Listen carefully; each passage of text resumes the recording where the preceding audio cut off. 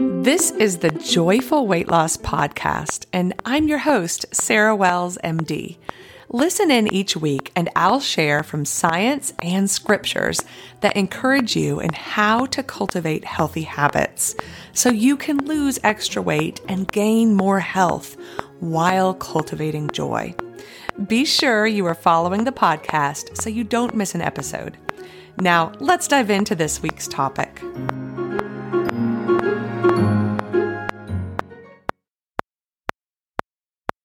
And welcome back. I hope that y'all have had a great week.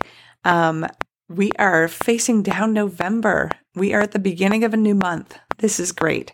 It's a beautiful time of year. It's a great time to be outside.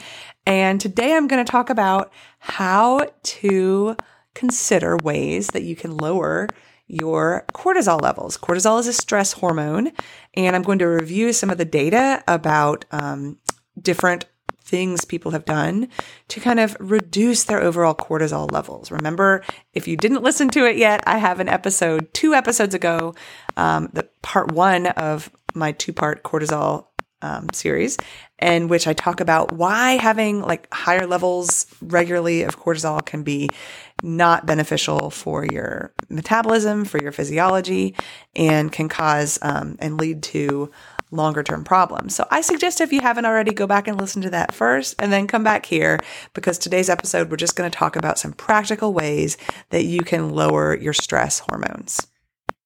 This information is for educational and informational purposes only and solely as a self-help tool for your own use. I am not providing medical, psychological, or nutrition therapy advice. You should not use this information to diagnose or treat any health problems or illnesses without consulting your own medical practitioner. Always seek the advice of your own medical practitioner and/or mental health provider about your specific health situation. For my full disclaimer, please go to www.joyfulweightloss.com/disclaimer. Obviously, stress is part of life. You are going to encounter stress as you move through your day, as you move through your week, as you move through your year, all the time. Sometimes it will be bigger and more powerful than others. Sometimes you may or may not feel it as much. Sometimes your body feels it when your mind doesn't really seem to register it. So what can we do about all these unavoidable sources of stress? Well, obviously there are ways to take a step back and look at your life and think, what can I do to change my circumstances to perhaps reduce major stressors or accommodate them? And that's important to do.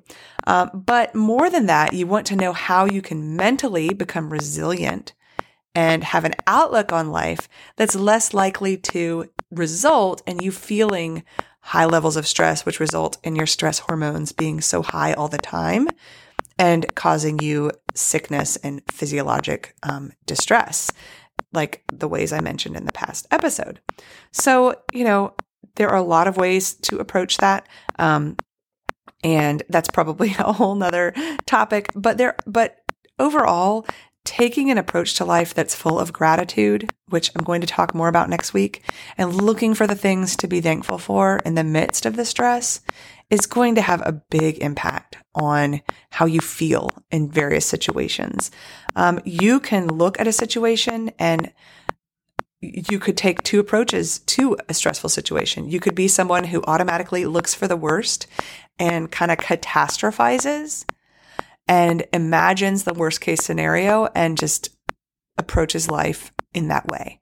Or you could be someone who just looks at life with rose-colored glasses and looks for the good and looks for the best. Now, probably the approach most people take, or a lot of people would find most practical, would be to plan for the worst case scenario, but hope for the best. So how can you just look at your life and ask yourself, how can I hope for the best more? Where can I look at things and see what I'm grateful for and see the beauty and the bounty and the blessing, even when things are a wreck?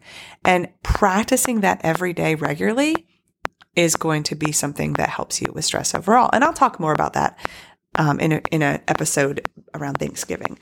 But some other ways that we can practically reduce stress hormones in our bodies, there are a number of things that studies show that will improve our stress hormones. aside from what I just talked about. One is just getting good sleep. Get good quality sleep. Prioritize sleep. And I've talked in a lot of episodes about sleep, but it will definitely drive your stress hormones up if you are not getting enough sleep. Most people, at least 7 hours is going to be best. And if you have not looked into whether you have obstructive sleep apnea, it's time to look into that. Talk to your physician about that. If you're someone that, if you think that if you're snoring heavily, if you feel like you're gasping, there are a lot of symptoms of obstructive sleep apnea that you can look into and see if they are problems that you have. But definitely ask your physician, because if you treat obstructive sleep apnea, you're going to see a reduction in these stress hormones. And a lot of people lose weight just from treating their obstructive sleep apnea. Other things that can increase stress hormones with sleep, I mean, just any kind of insomnia, any kind of sleep disruptions. You want to really look at your sleep hygiene, what you're doing in the couple hours before you go to sleep. If you're throwing your circadian clock off by eating late at night, by looking at bright lights on screens late at night, these things are going to make it harder for you to get good rest. So take a look at those. You can go back and listen to my sleep episodes for more in-depth discussion, but focus on getting good sleep. Next, there are ways to decrease stress hormones by taking kind of relaxation approaches in a physical way. One of those could be deep breathing. Deep breathing exercises and just taking slow, deep breaths can really help lower stress hormones when done in a regular way. Another evidence-based approach to lowering stress hormones is simply spending time in nature. And I've mentioned this before, but there are a number of studies that show that just time spent outdoors in nature is correlated with a decrease in cortisol. So, they, like in Frontiers in Psychology, I've mentioned this article before, but it's so interesting. They measured cortisol levels from salivary samples when people had little bouts of outdoor time, just even if they were just sitting, not even moving, just sitting on a bench. When they incorporated these periods of time outdoors, they found that as little as 20 minutes outside improved cortisol levels pretty efficiently. So really consider if you can get just a couple bouts a day where you're outdoors, even if you're just sitting there, this can benefit you in terms of stress hormone levels. And another thing you could do is consider exercise. Regular exercise decreases your stress hormones.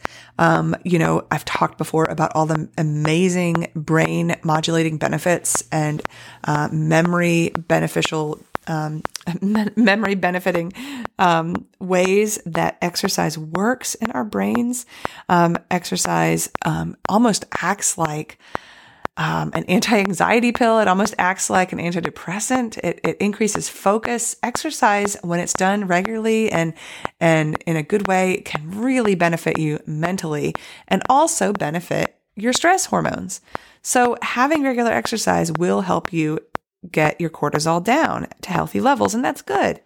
The other thing to keep in mind, though, if you're kind of somebody who's really into exercise, and let's say you're, training for a big event like a triathlon or a marathon, you really have to take your rest days seriously. If you skimp out on your rest days, maybe you use a day you're supposed to be resting from your training. You have a rigorous training plan and you're supposed to be resting, but instead you do a ton of work on other things.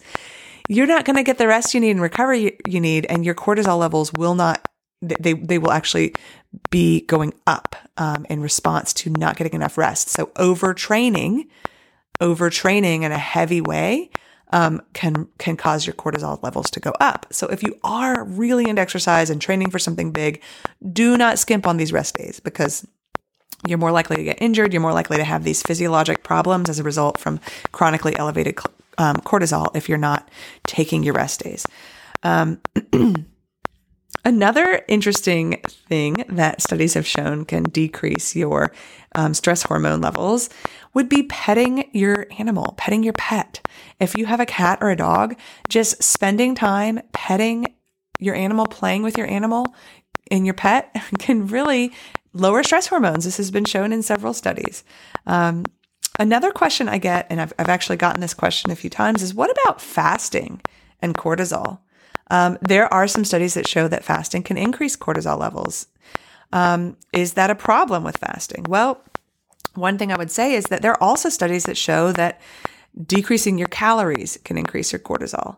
So whether you're fasting as a way of decreasing your calorie intake or whether you're decreasing your calorie intake throughout a day, it appears that there's evidence in the literature that your cortisol levels may go up a little bit in response to this.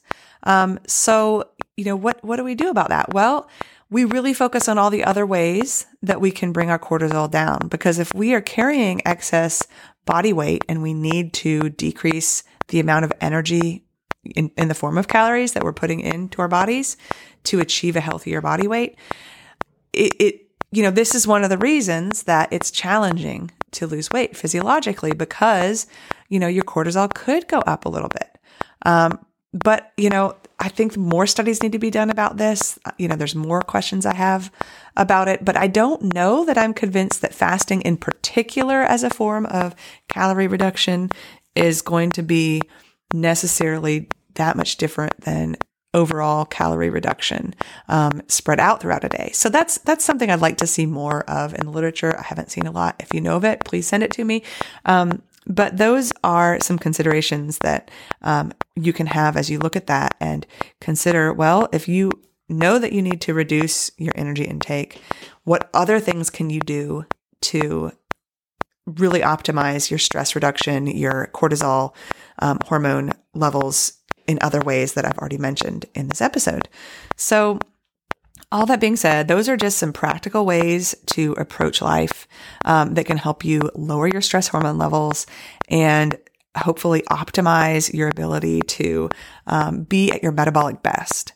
I hope that's been helpful. Those are just some little tips and information from the literature that you can apply to your situation and hopefully find some benefits from that. I hope that y'all have a great week and come back again next week for more.